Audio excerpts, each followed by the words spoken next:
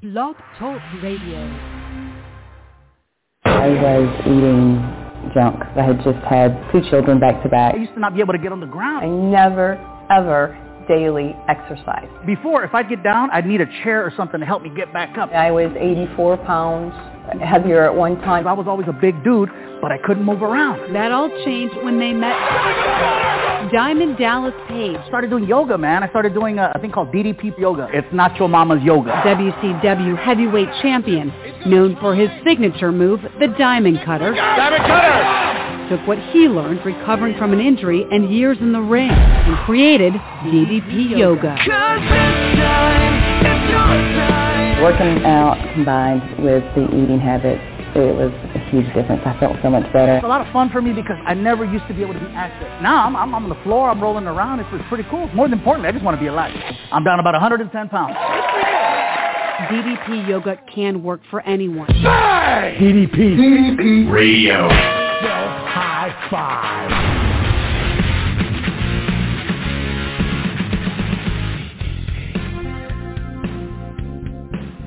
Well.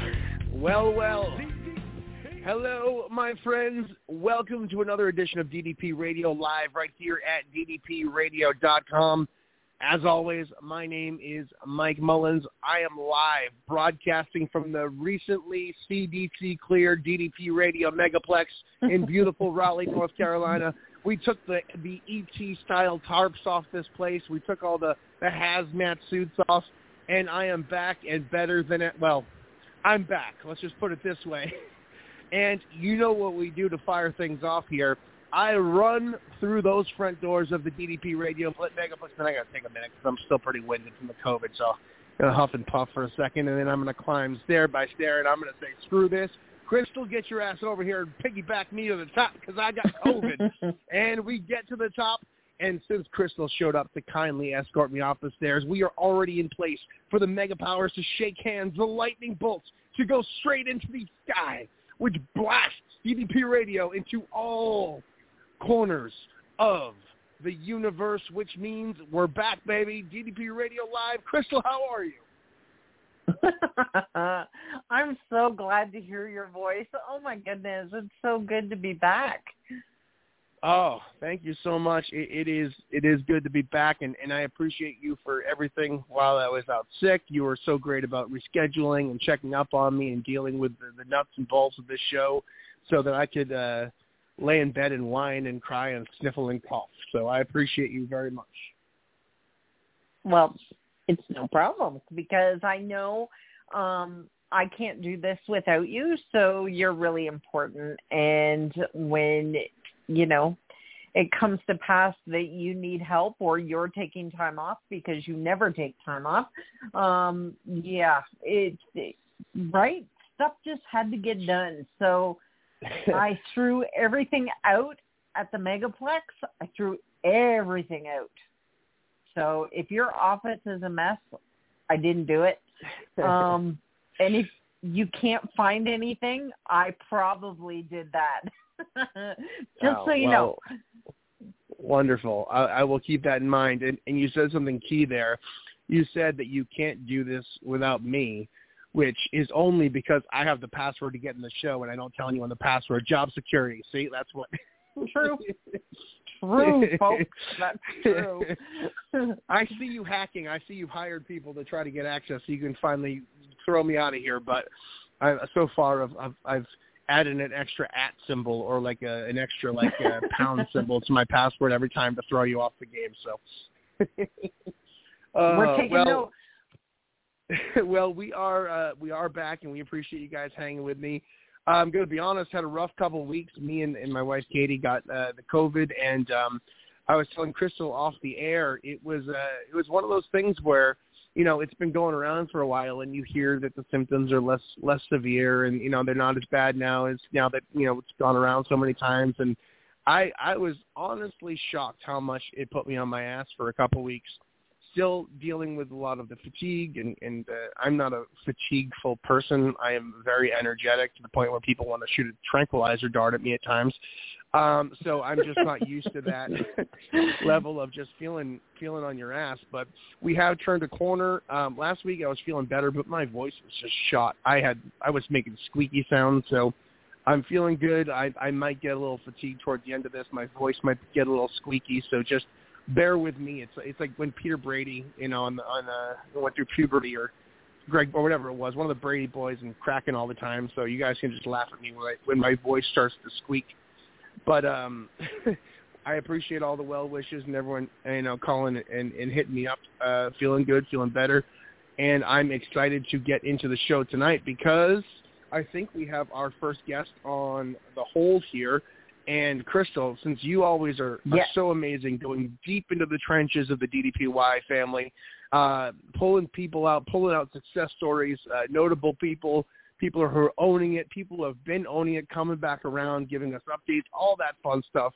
So I'm going to hand this over to you so you can introduce our guest for tonight's episode, the Warrior of the Week.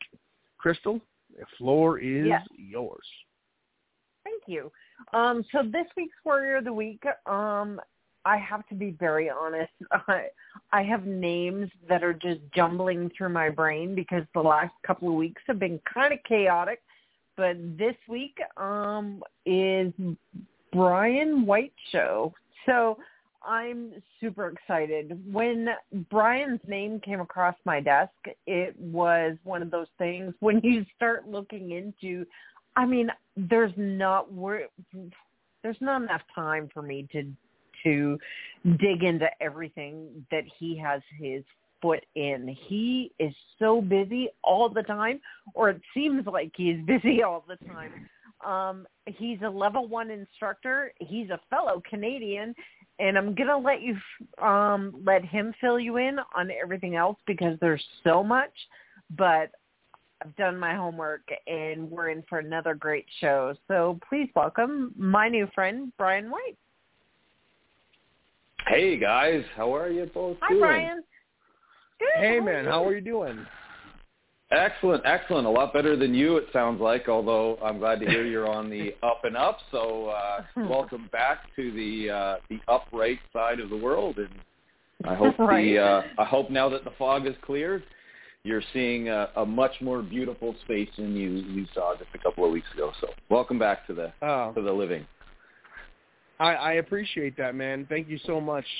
Glad to have you on, and I appreciate you taking the time. And Crystal went over, a few of the, the level 1 instructor stuff. You're obviously keeping pretty busy in the DDPY community, enough so that people are hitting you up and saying, hey, this guy needs to be on the show or needs to be here again. So without any further ado, we always start every show with the origin story. What makes a warrior a superhero? The origin story. So you want to fill in everyone who's listening on what made you initially take that jump to the DDPY program and how you got to where you are right now. Awesome. Thank you. I'll definitely try to abbreviate it. We've got, I grew up with chronic pain. I think that's the first and most important part. When I was 18 years old, there was definitely something wrong with my lower back, and I started to live with pain pretty much every day since that day forward. I was a cook in my early days. I think I started in kitchens around age 14 and 15, so I wore out my discs in my neck fairly early on in life. Add to that, I was a blackout drinker. Basically, grew up in pretty difficult circumstances. Saw a lot of traumatic things when I was a kid, and so by the time I was of legal age, I think I was almost ready to retire from that career. But unfortunately, I lived while basically trying to excel at life, I was also self-destructing for many, many years. So I'm a filmmaker by trade, I guess, and I was trying to become famous and tell really important stories. I leaned into documentary and was traveling around and had all these great opportunities that were presented to me, and I just couldn't fulfill any of them.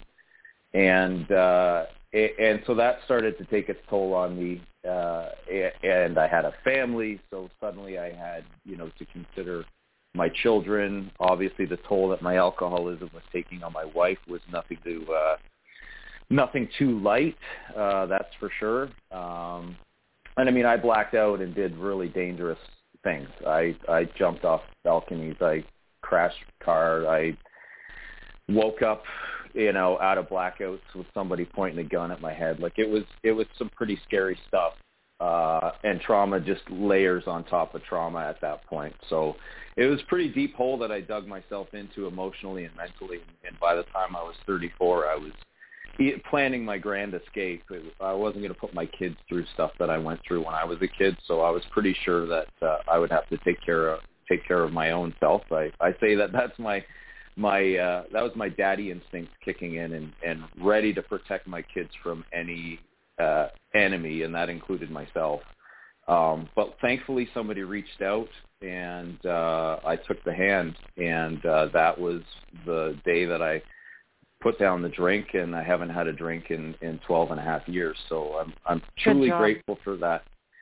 Yeah, thank you. And that to me is an important part of my story, because that was what first changed my way of thinking into believing that I deserved better than what I was doing. I had to forgive myself first, and I had to repair a lot of relationships, and I also had to forgive an awful lot of other people, that had contributed to that state. And once I was free from all of that, I suddenly had, headspace, and I was able to have dreams again, and I was able to, look forward and start to see the world in a much different way. And thankfully, 12-step program allowed me to be very positive and grateful for small things. And my goalposts in life changed very quickly. And it got to the point where every time I achieved a small goal, I was then willing to move on to the next. And so that was kind of a life-changing time for me. It helped me develop and mature and become a lot more motivated because I no longer saw the world as defeating me or as against me.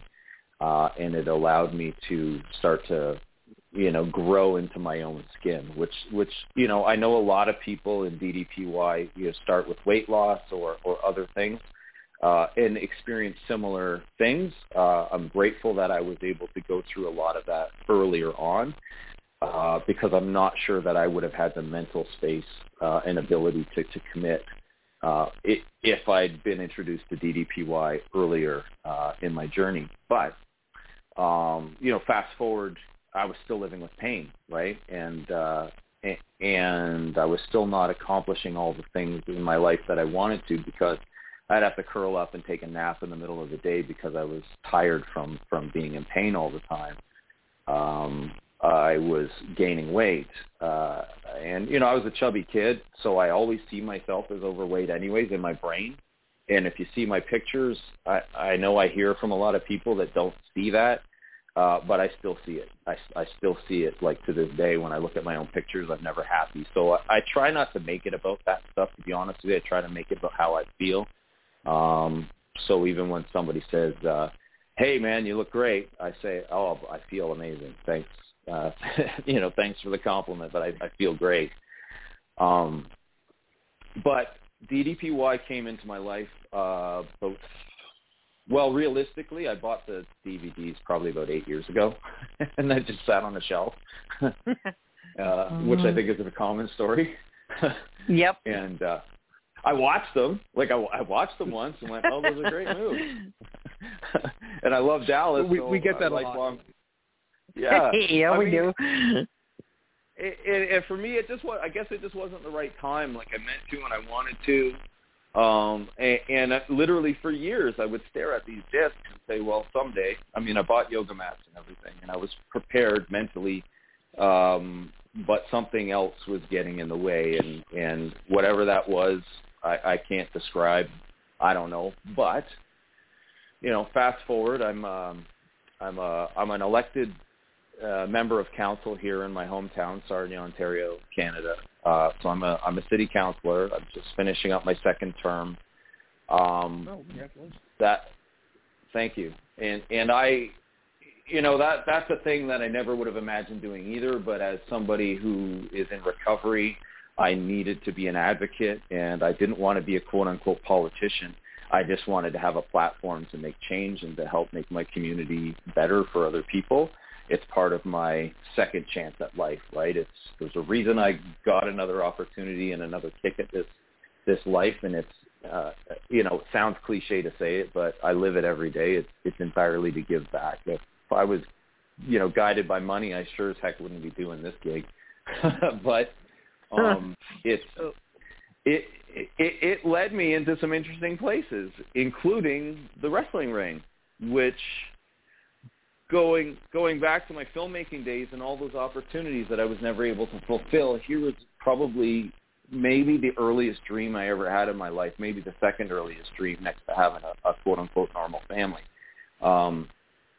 And that was to be a professional wrestler. I used to dream about that delivering papers as a 6-year-old, and all the matches I had in my head when I was 6. Here I am as at the time, a 42-year-old, stepping into the ring first as just a spot in a local show because I was a politician and it helped sell some tickets, and I was thrilled to be a part of the show, to the next show and then the next show until eventually they said, do you want to do a tag team match?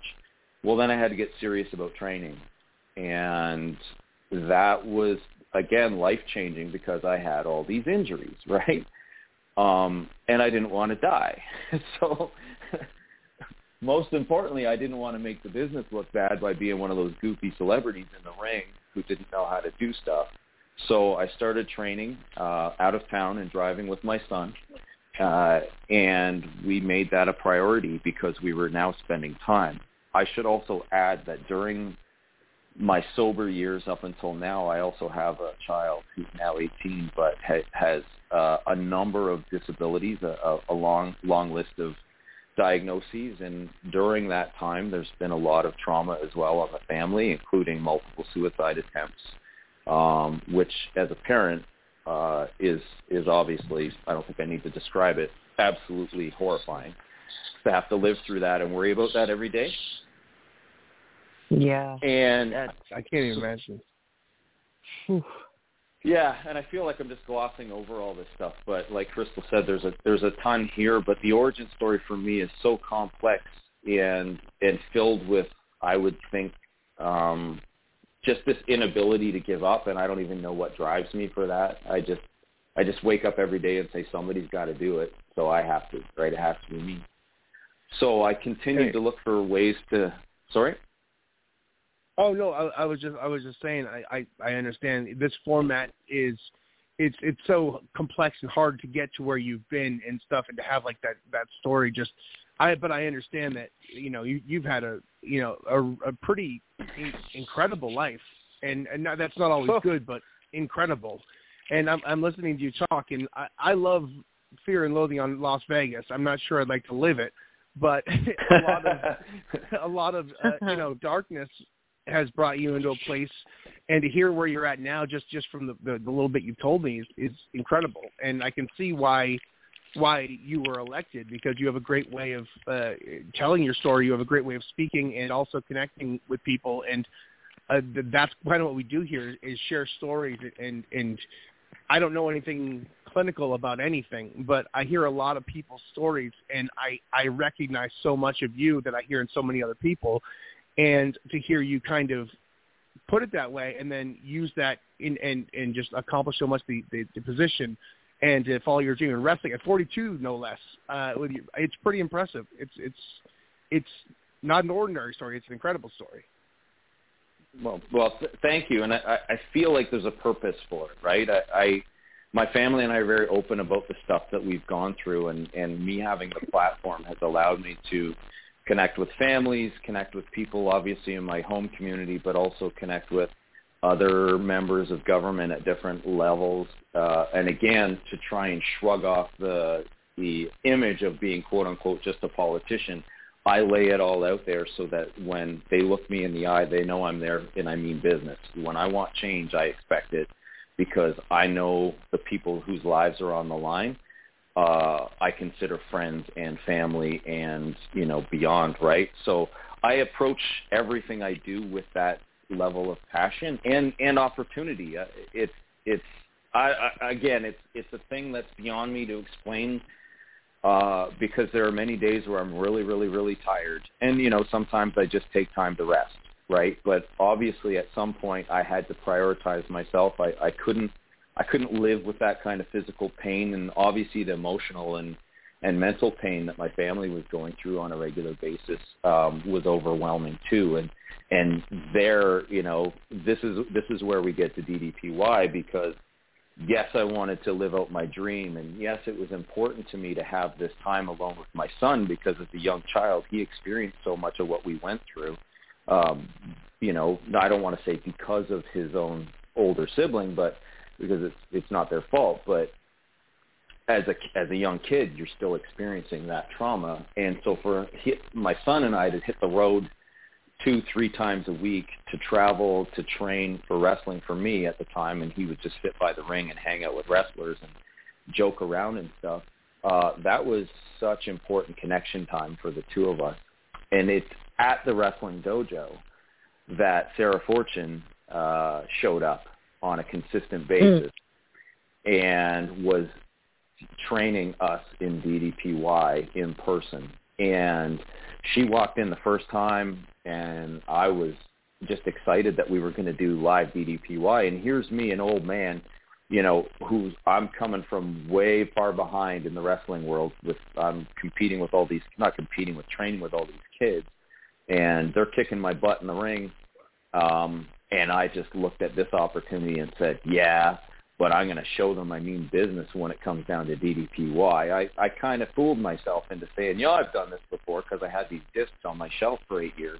I've seen the moves once or twice, but I dove into it like I'd been there 1,000 times before, and it just felt so natural to me that nothing else mattered. And I was in that room like I was in the wrestling ring, just really in some ways trying to show off in front of everybody to prove I was good at something, but also because I instantly felt the difference in my body and how much better it made me feel. And I think another common story is when the pandemic hit, everything else shut down, and there was nothing left. My kid, my one kid had recently attempted for the 5th time, and that was a couple months prior. My wife was suddenly in a hospital for 3 months because of her own eating disorder, and she nearly died. And so suddenly, as an elected official, I've got everybody messaging me, wondering what's going on.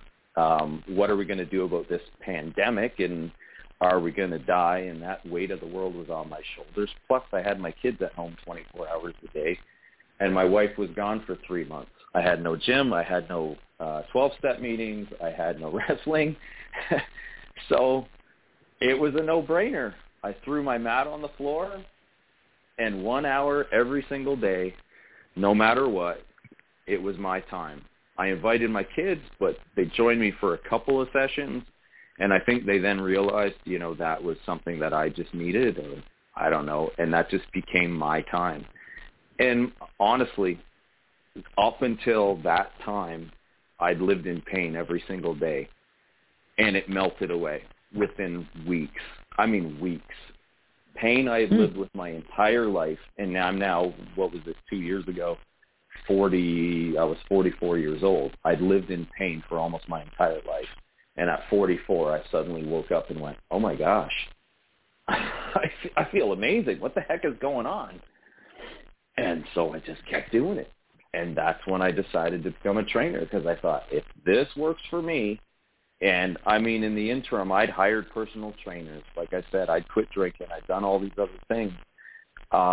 Nothing worked the same way as that.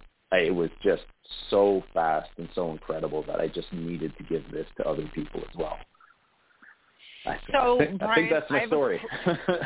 I have a quick question, if you don't mind. How much do you think your success with the program, how much do you think was that was a mental block, and now it's gone, and it left so quickly. How much of that was a mental thing as opposed to a physical thing, do you think? I definitely think a good chunk of it was mental, right? It was, and it just got to the point of desperation. So I really had no choice. And I think that was what got me over the hump. It was that, this became a survival technique, right? I had nothing else. The world shut down. I was in my house. I had walks by the lake. Don't get me wrong. I live along Lake Huron. The lake is about 2 blocks away from my house. So, I had that for some mental serenity. But it's so cold. And it was, right? It was cold. But I still love it. I still love the cold. But I needed that physical outlet. I needed something to replace that rush that you get. It sounds really weird when you get picked up and you get dropped. There's a boost, a serotonin boost. There's all kinds of stuff that happens when you're working out. Yep. But I would lift weights and I would get injured lifting weights. So I thought this was supposed to help me, but now I just have pain in my shoulders. I thought this was supposed to help me, but now I'm getting pain in my hips. And so I was missing that, and as a survival skill, I just jumped in, and boom, mental block gone. Yeah. Absolutely. And was it kicking my butt, though? Oh, gosh, yeah, it was. But I was now committed. I decided that it didn't matter how hard the workout was. I was going to get through it no matter what. And, slowly and surely, it just built my confidence. That's awesome. So when you talked about... Oh, sorry about that, Crystal. Go ahead. No, go ahead, Mike. I'll be quick. I was going to say, so you talked about your history as a filmmaker. I hope you're bringing a camera, because Councilmania sounds like a pretty sweet documentary title. Yeah, I know. Some days I wish I could bring a steel chair into the chambers. But if nothing else, someday I will have pyro. No, that sounds like an amazing story for you to tell as a filmmaker. Your son and you going to train and wrestling, and it's fascinating. You talked about early, starting out in the restaurant business where your addictions took hold. I've been in the music business, I've been in the wrestling business, and I've dated a lot of waitresses, and I've never seen more of a pirate ship than the food industry. After hours, that place is insane. It's crazy. It's rock and roll turned up to 11. But I got to commend you. I know a lot of people who've been through severe dark addictions. The kind where guns are pulled on them, and you're waking up in hotel rooms and stuff like that. And I commend you because if your addiction to food, you can still go to the family functions. You can still have pizza with friends and stuff. You're in a world now where for you to survive, you have to cut off your entire social life, your entire social circle, because the darkness that surrounds you is perpetual to the problem. And how did you, when you flip the switch like that, how did you change your world? Because that's going to be a pretty intense thing to do all at once. Everything about you has to be, removed or changed or what have you to get out of that darkness. Yeah, no, you're absolutely right. Thankfully I was, long past the restaurant business, but my daily living, the habits that I had formed, the, drinking alone in the basement, all of that stuff. There was a reminder everywhere I turned, and it was all, contributing to these memories and the urges for sure. But the good news is I was so done with it by the time I quit. I want to say the urges left within a week, and I know that is so unusual for most people. I was very, very blessed. But I'd say I quit 1,000 times, before I entered the rooms of a 12-step program. But at the same time, as you say, like that memory was around the corner. The lack of ability to process emotions properly, the reminders of all of the dark things that I had been through were always around the corner. So I definitely had to white knuckle it for a while. And I'll often say this to people that are quitting drinking or substance use as well of any kind. I had to be ready to put it all on the table and walk away. And I mean everything, as you said, Mike. Like everything had to be fair game, and it was. I was prepared to walk away from my family. I was prepared. It doesn't mean I wanted to. I mean, I just had to be as honest as I possibly could with myself and say every part of who I am and what I know right now is potential risk, and I need to be able to walk away from any and all of it. And once I was willing to and admitted that I had to be willing to, I could then start to put things back into my life. And I mean, that's, as much a mental thing as anything, but day one, I might try a little of this and go, okay, I can't go there yet. I can't go have a business meeting at a pub. It took 3 months and I was scared, out of my pants when I had to go to my first business meeting at a pub. And, so I had to calibrate for that and I had to prepare for that. But then I saw the signs. My sponsor's daughter-in-law was the waitress. And I went, oh, okay, so someone here's got my back. And I didn't even ask for that. When I stepped out of the building, I heard a honk, and I looked up, and 2 people from the program were riding by on a motorcycle the minute I opened the door to step out the pub. So I went, okay, I guess I'm okay now because I look for those signs. I guess I can add that back into my life. But when I say I used to be a filmmaker, that was one of the things I basically have walked away from. And other than doing the odd little video, maybe for a local organization or something, I haven't gone back to it. It just, I could not make it fit in my life. So, it's a survival, skill again, Mike. It's just, I had to be willing to do it. Thankfully I didn't have to give up my family. I'm grateful that they kept me around too. So, but it was just that willingness, I guess, that helped me over that hump. I have a question, and it's a question that we primarily ask, quite regularly here. But what would new Brian tell old Brian? That you're worth it. Yeah. Don't believe the voices in your head. Don't believe the image you see in the mirror. Give yourself a shot. Be patient and be kind to yourself. Because you are worth it, and it is worth it if you just give it time and do the next right thing. Oh, I'm so proud of you. Yeah, that's a great point, and it's so. I remember when I first started doing DDP Live in 2011, 2010.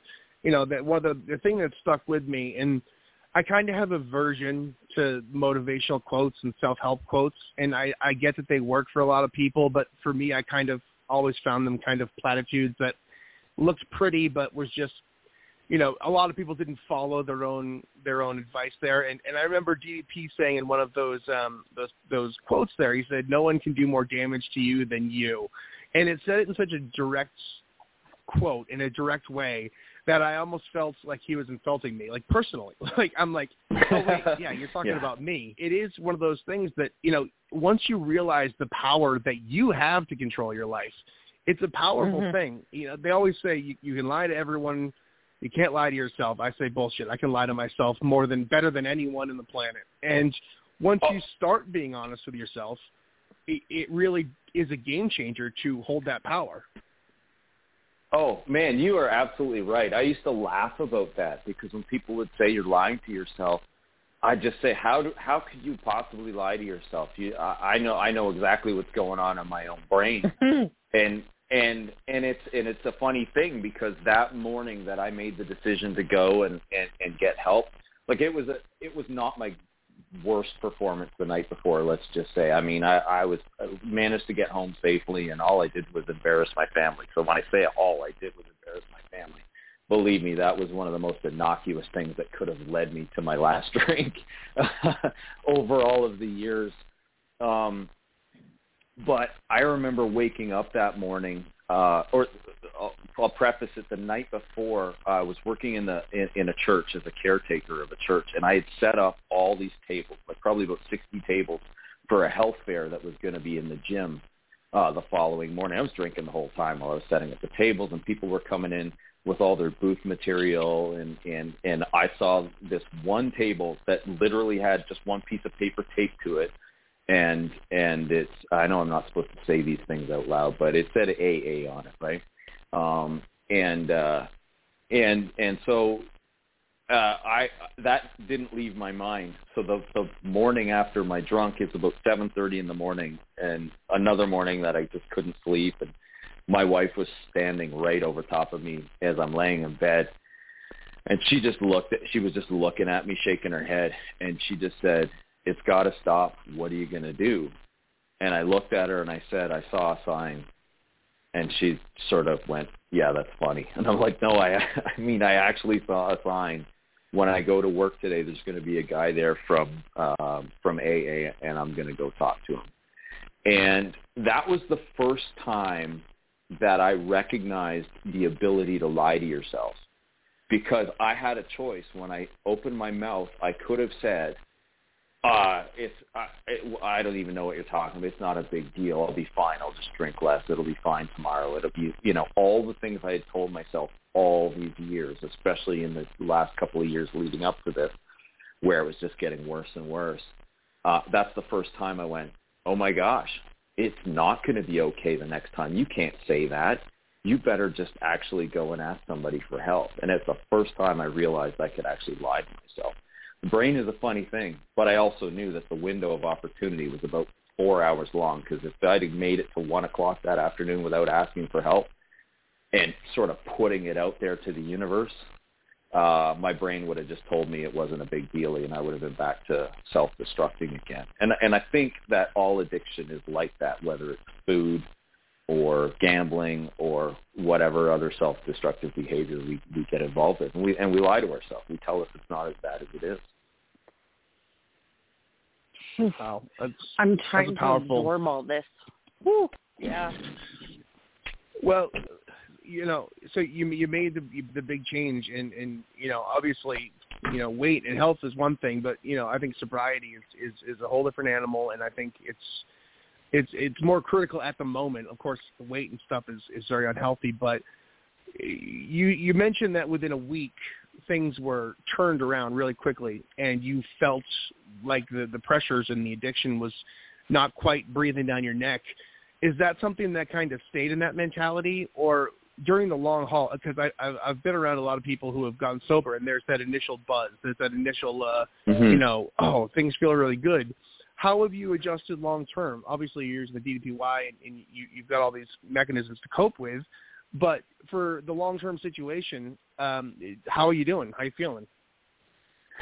Pretty good. Yeah, it's funny. The old timers, as we call them, would say, "Watch out for that pink cloud, kid," and it'll get you. And to be fair, I've seen it. I don't know why it happens or whatnot, but I took that as a challenge or a fair warning to not allow that to happen. So I remember going to my 1 year sobriety, and then they's like, "Oh, that's when the real work begins, kid."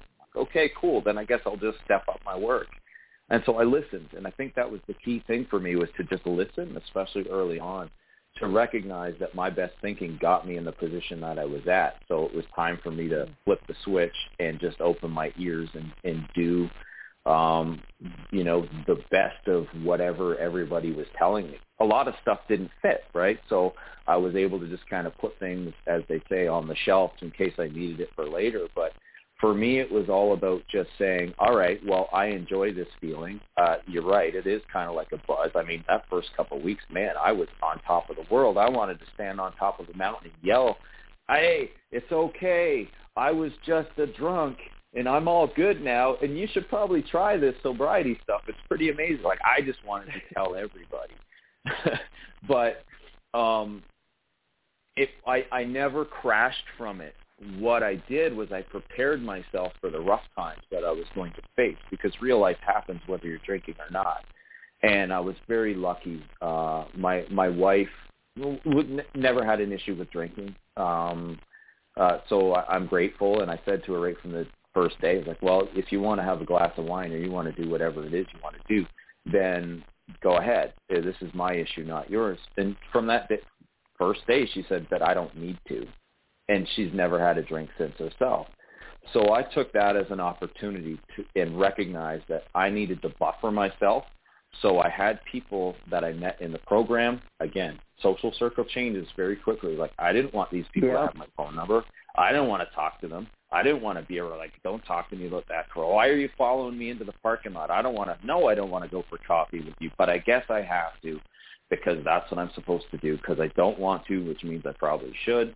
So I just continued to learn and open myself up to different every single day, and that's what eventually has led me down this path. I can't stand still. I can't stay stagnant no matter what I'm doing. And if I start to feel a little itchy in my own skin, or if I feel a little depressed, then I have to identify what the actual issue is. So if I'm having a down day, I'm okay with it. If I have a second down day, I'm still okay with it. If I have a third down day, because I know what my baseline is now, then I have to figure out why I'm still down. Am I not sleeping? Am I not exercising? Am I not eating properly? Or is there something that somebody's doing that is causing me this turmoil? And if it's nothing I can control, then I better figure out how to just let go of it, because if it's beyond my control, then I shouldn't be stressing about it. And so I've learned slowly to just keep moving and keep finding ways to cope with stuff as life throws me curveballs. I mean, I told you my life hasn't been easy, but if I'm not here to deal with it, well, who is? My kids need me, right? And now apparently the entire city that I live in needs me. So in different ways. So I'm constantly looking for ways to just keep the tank full and to refuel. You mentioned, so here in the States, if our political system is kind of insane the way we advertise, and usually people like to throw out the worst parts of somebody's life and then ride it on a campaign ad. Mm-hmm. I always find that somebody who's lived hard and somebody who's lived a life of struggle and overcame it, I never understood why that's considered a bad thing in politics. Because if I want somebody who knows how to fix problems that I'm dealing with, I want somebody who's been on it and come out the other end. I think you're going to do a lot of good with your story, and I think it's something, here in the States, it would be on a local campaign ad, but that's something to be proud of. That's something to put on a billboard. I was here and I overcame it and I did this, and that's the person I want to listen to. Somebody who's been in the trenches and knows how to find their way out of it. That's a pretty compelling story for a politician and just a human being.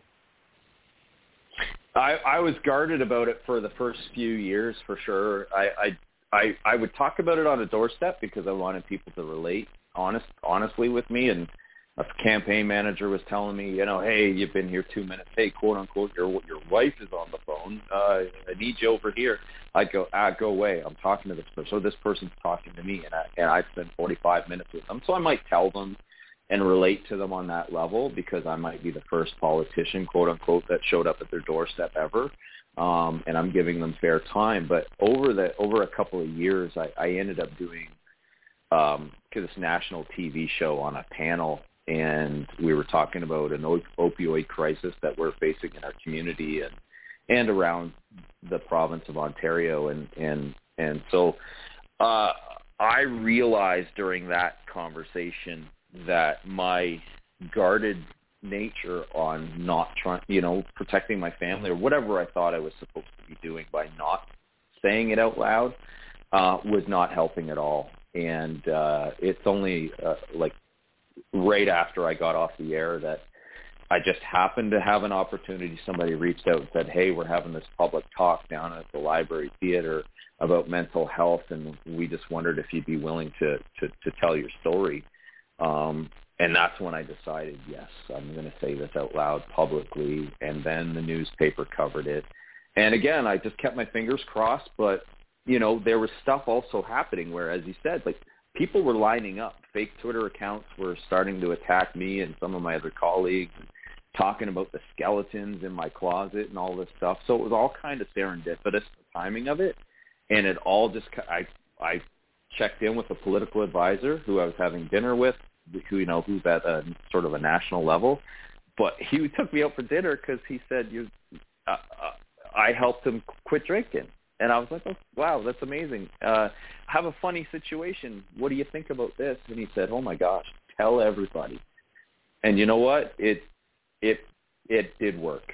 Like, it took all the bullets out of everyone's chamber. Like, they had nothing on me. After if I said it out loud, well, they had nothing. And it turns out more people went, well, if he's honest about that, I guess he's not going to hide anything else. Wow, they discovered you're human. Right? There's a huge difference between being a human being and a human doing.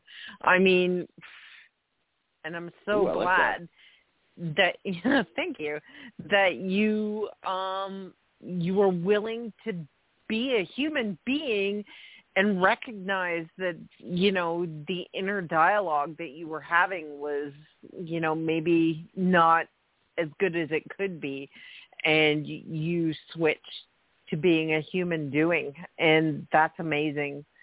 That's amazing. I can't tell you how amazing that is.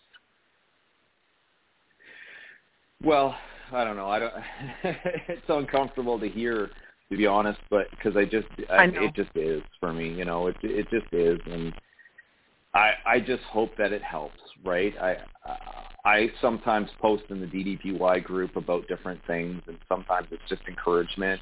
And because I've seen people at their worst in my life, and I've been at my worst as well, I recognize it. I'm so grateful and blessed to be on this side of it, and to kind of recognize things in other people. And sometimes just saying something kind is super helpful, even though I still have a hard time accepting it myself.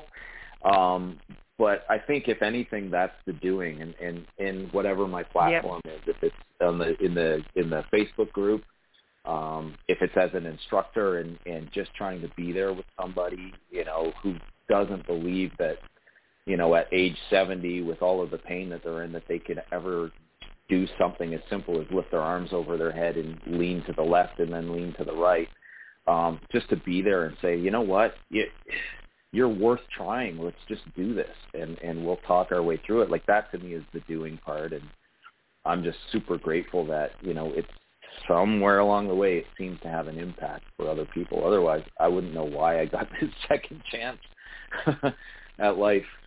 We are all very much worthy of someone holding our hand at times, and I'm so proud of you.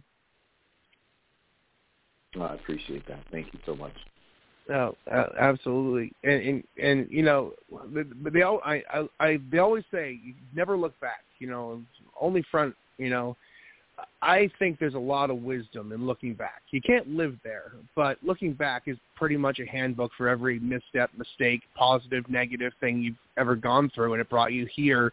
And basically, what you hold is a textbook of your whole life, a how-to manual. And you've had some experiences that are pretty insane, pretty rough. You've come out the other end. You're here. You're probably going to face more problems in the future. You're human. We're all doing that. But with that textbook of information, that life experience you've had right now, and the platform that you hold, is there anything that you'd like to do that you haven't done yet that kind of encapsulates all of your, change and experience to help someone or do something, or for your family or community? Is there anything left on the table, bucket list moment, using all the experience that you've gotten to do moving forward? Yeah. Oh, wow. Yes, for sure. And you're right. As much as I look back, sometimes I don't dwell in it. And I similarly with the future, because oftentimes what I find is I can't predict the way tomorrow is going to unfold. So I try not to stake too much in what tomorrow is going to bring. And if I could just, I'll just say this, and then I'll get on to a deeper answer. But at some point, if I can't today, while we're talking, read this poem called Yesterday, Today, and Tomorrow, I'll just ask people to look it up. It's called Yesterday, Today, and Tomorrow. It's a poem, and it saved my life, and it's about exactly what you're talking about. bucket list, how do I encapsulate all of this? Well, I mean, I hope there's a book. I don't know if I have the energy or patience to put it into a film unless somebody else is willing to do it, because I don't think I can tell my own story in that medium. It's just too close, right? There's so much footage or opportunity to relive and recreate stuff that I'd be there forever. I'd be spinning in circles. But I hope there's a book, and I hope it's useful and helpful for people and it inspires people.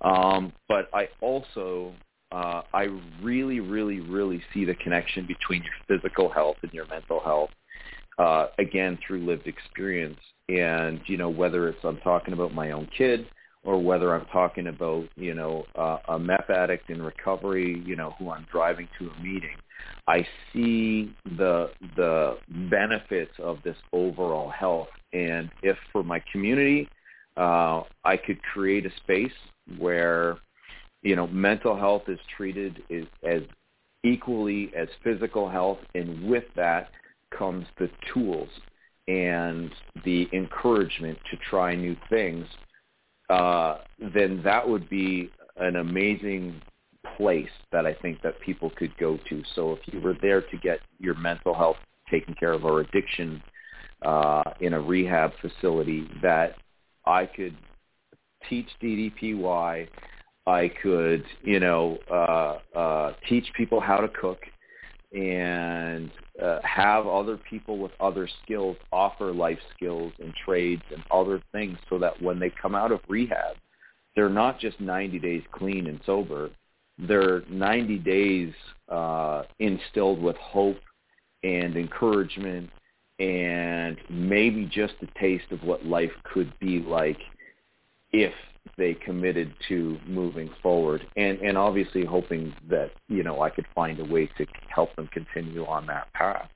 When I was a kid and we left my dad at a very young age, in Canada, I don't know about in the States, but I think Big Brothers is the thing in the States, but Big Brothers, Big Sisters program is a thing here. So kids who don't have dads, or kids who don't have moms or whatever, they have big brothers and big sisters. They come into your life and they kind of mentor you. And I didn't have one for very long because my mom remarried, and that was a whole other nightmare. But when I was 6, 7, and 8, I spent time with this man who showed me how to showed me what a family could be like. I mean, I was from a messed up situation, so my normal was, my uncle showing up at my doorstep covered in blood and stuff from a shooting, right? I mean, seriously, wild stuff that kids shouldn't have to experience. But this family took me in and showed me that, family dinner could be 2 siblings and 2 parents, and having a slice of pie, and going out fishing, and going bowling, and things that were so quote boring, I guess, or normal, that didn't exist in my world. And I want to have a place that shows people that, because when you're in the throes of addiction and you don't have a sense of belonging and community, you don't know that just by spending an hour a day stretching and strengthening your core and relieving your body of that pain can have such a profound effect on you mentally. If you don't know that, and nobody's there showing you that stuff or giving you other skills, then how can we expect people to do different than what they've always known, or what they've come to know? And same as coming out of jail. If all you do is throw people in jail for 3 months, 6 months, 2 years, how do you, and don't give them other skills, you can't expect any different when they come out. I just want a place that shows people hope and opportunity and a sense of self-worth, so that they give themselves a chance to do differently and achieve something. That's amazing. Wow. I want you to read your poem here before we wrap up, too. We got about 6 minutes left, and I love that you put that there. One of the greatest quotes of DDP from the documentary, never underestimate the power you can give someone by believing in them. I think believing in somebody who's considered a lost cause is such a valuable thing in society, and unfortunately not something a lot of people want to do. A lot of people are quick to write people off, and it's so cool to hear you talking about that people gave you that benefit of the doubt. People gave you that belief in them, and that you're out there trying to accomplish the same thing. A lot of people, well, there's a lot of negativity when it comes to like talking about politics and politicians, but I think, especially in the local level, there's more people who are in it because they think they can genuinely change people, and I don't think that's talked about enough. A lot of the negative gets tossed around, but I think there's a lot of positive and people who are doing it to make things better. And I love that you came on the show, and I love your story, and I hope you come back and talk to us again if you have any updates or anything. But I want to let you read your poem before we go, and then we'll wrap things up. But thank you so much. It was a pleasure to talk to you, man. Oh, thank you for the opportunity. I really do appreciate it. I love the show. First-time caller, long-time listener. So thanks for thanks for having me. I really do appreciate it. And for about 40 seconds, I'll say to your last comment, I taught in the far north in a Cree community, a First Nation community, because I was just given this opportunity. And I was not a teacher, but I spoke English, basically. And I had this class of 6 kids who were basically discarded from the regular stream at age 16, and they were expected to go nowhere and do nothing by their own members of the community. And I went in and pounded the table with the principal and said, how dare you give up on my kids? I was trying to get $50 for a little class trip. And they said that we won't fund your class for anything. And I said, how dare you give up on these kids? And by the end of that school year, 3 out of the 6 were graduated back into the regular stream of school, back into regular academics, and that has never happened out of that program before. And I want to say that's just because I told these kids that they deserved it and they were worth it. Man, I was still an alcoholic then, so I don't know.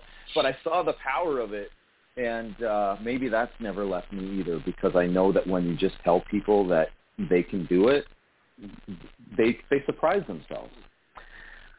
I find a lot of the most empathetic people are considered drunks or addicts because they know what it's like to be given up on. And I think that they hold a lot of empathy towards other people. And when channeled in the proper direction, they can be amazing at what they do. Thank you. Appreciate that. So this poem's called Yesterday, Today, Tomorrow. You can look it up. There are 2 days in every week about which we should not worry. 2 days which should be kept free of fear and apprehension. One of those days is yesterday, with its mistakes and cares, its faults and blunders, its aches and pains. Yesterday has passed forever beyond our control. All the money in the world cannot bring back yesterday. We cannot undo a single act we performed. We cannot erase a single word we said. Yesterday is gone. The other day we should not worry about is tomorrow, with its possible adversities, its burdens, its larger promise. Tomorrow is also beyond our immediate control. Tomorrow the sun will rise, either in splendor or behind a mask of clouds, but it will rise. Until it does, we have no stake in tomorrow, for it is as yet unborn. This leaves only one day, today. Any person can fight the battles of just one day. It is only when you and I add the burdens of those 2 awful eternities, yesterday and tomorrow, that we break down. It is not the experience of today that drives us mad. It is remorse or bitterness for something which happened yesterday and the dread of what tomorrow may bring. Let us therefore live one day at a time. Wow. Man, that's awesome. I appreciate you reading that to us. That's pretty profound. Saved my life. I mean that sincerely. Giving myself a chance to breathe and forgive myself saved my life. Wow. Well, I can understand why. That's I don't really know what to say, but it's one of those, I don't know. I love it. Can you send us that? That's amazing. Yeah, absolutely. Yeah. For sure. Oh, wow. Well, I appreciate that so much. I appreciate you reading that. I appreciate you taking the time. And, I always say what we do here is share stories because, like I said, I have no clinical expertise in anything. But I think people sharing stories is so important. And there's so many people who take things from people's stories and relate to them. And we've had a lot of people listen to the show and say, like, man, I was down and out, and I heard somebody that really changed my life. And I know for a fact that you're going to change a lot of lives with your story and what you do. So I just want to thank you for coming on with us. Thank you for being decent. Thank you for being a good person and active in the community. And I am excited to see where things go for you. So thank you so much for coming on. Thank you for being a part of the DDPY community. And, what an amazing show. Thank you. Well, thank you all so much. I appreciate it. Thanks, Brian. All right. And Crystal, yes. We always wrap up with a quote from the Canadian quote master herself. I know you got a good one. I know you're one of those people that walk the walk, and you really have to bring the power at the end of this show with an amazing quote. So we're gonna have back-to-back amazing quotes. The poem right there from Brian, and of course, I know your arm was something good. So let's get us out of here. We'll head home and let's rock and roll. So I found this, and it was definitely after reading up on Brian, this is what I found. Please understand this. Bad chapters can still have great stories. Wrong paths can lead to the right places. Failed dreams can still create successful people. Sometimes it takes losing yourself in order to find yourself. Wow. Well, I got to tell you, the back-to-back good ones here tonight, and thank you guys so much. It's always inspiring to talk to people on this show. Thank you, Crystal, for everything you do. Thank you, Brian. I want to let anyone know where they can find you. Do you have a website or anything for what you do here? I do have Instagram. It's Brian White 519. There's more DDPY and wrestling stuff on that one. So Brian White, BRIAN, White 519. Similar on Twitter, and then you can just look up Brian White on Facebook. I'm friends with half the DDPY community now, it seems. So I should be easy to find there on my Facebook profile, and it's an open book. If anyone wants to send me a friend request, I'm good with that. Awesome. Well, thank you guys so much. Thank you, Brian. Thank you, Crystal. We're out next week. Thank you. Episode of DDP Radio Live. Awesome show back. Thank you guys so much. We'll see you soon. I know I keep looping around, but thank you guys so much. That was really an amazing show. Thanks for everything you do. We'll see you guys soon. Appreciate it. I kicked it today, man. That was a great workout, man. The powerbomb set up by Page.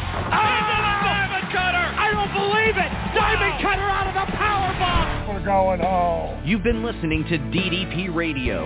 Tune in again next week for another edition of DDP Radio with more great guests, inspiration, and news from Diamond Dallas Page and Team DDP Yoga. Keep up all the great work, and most importantly, own your life. This has been a presentation of DDP Yoga and Blog Talk Radio.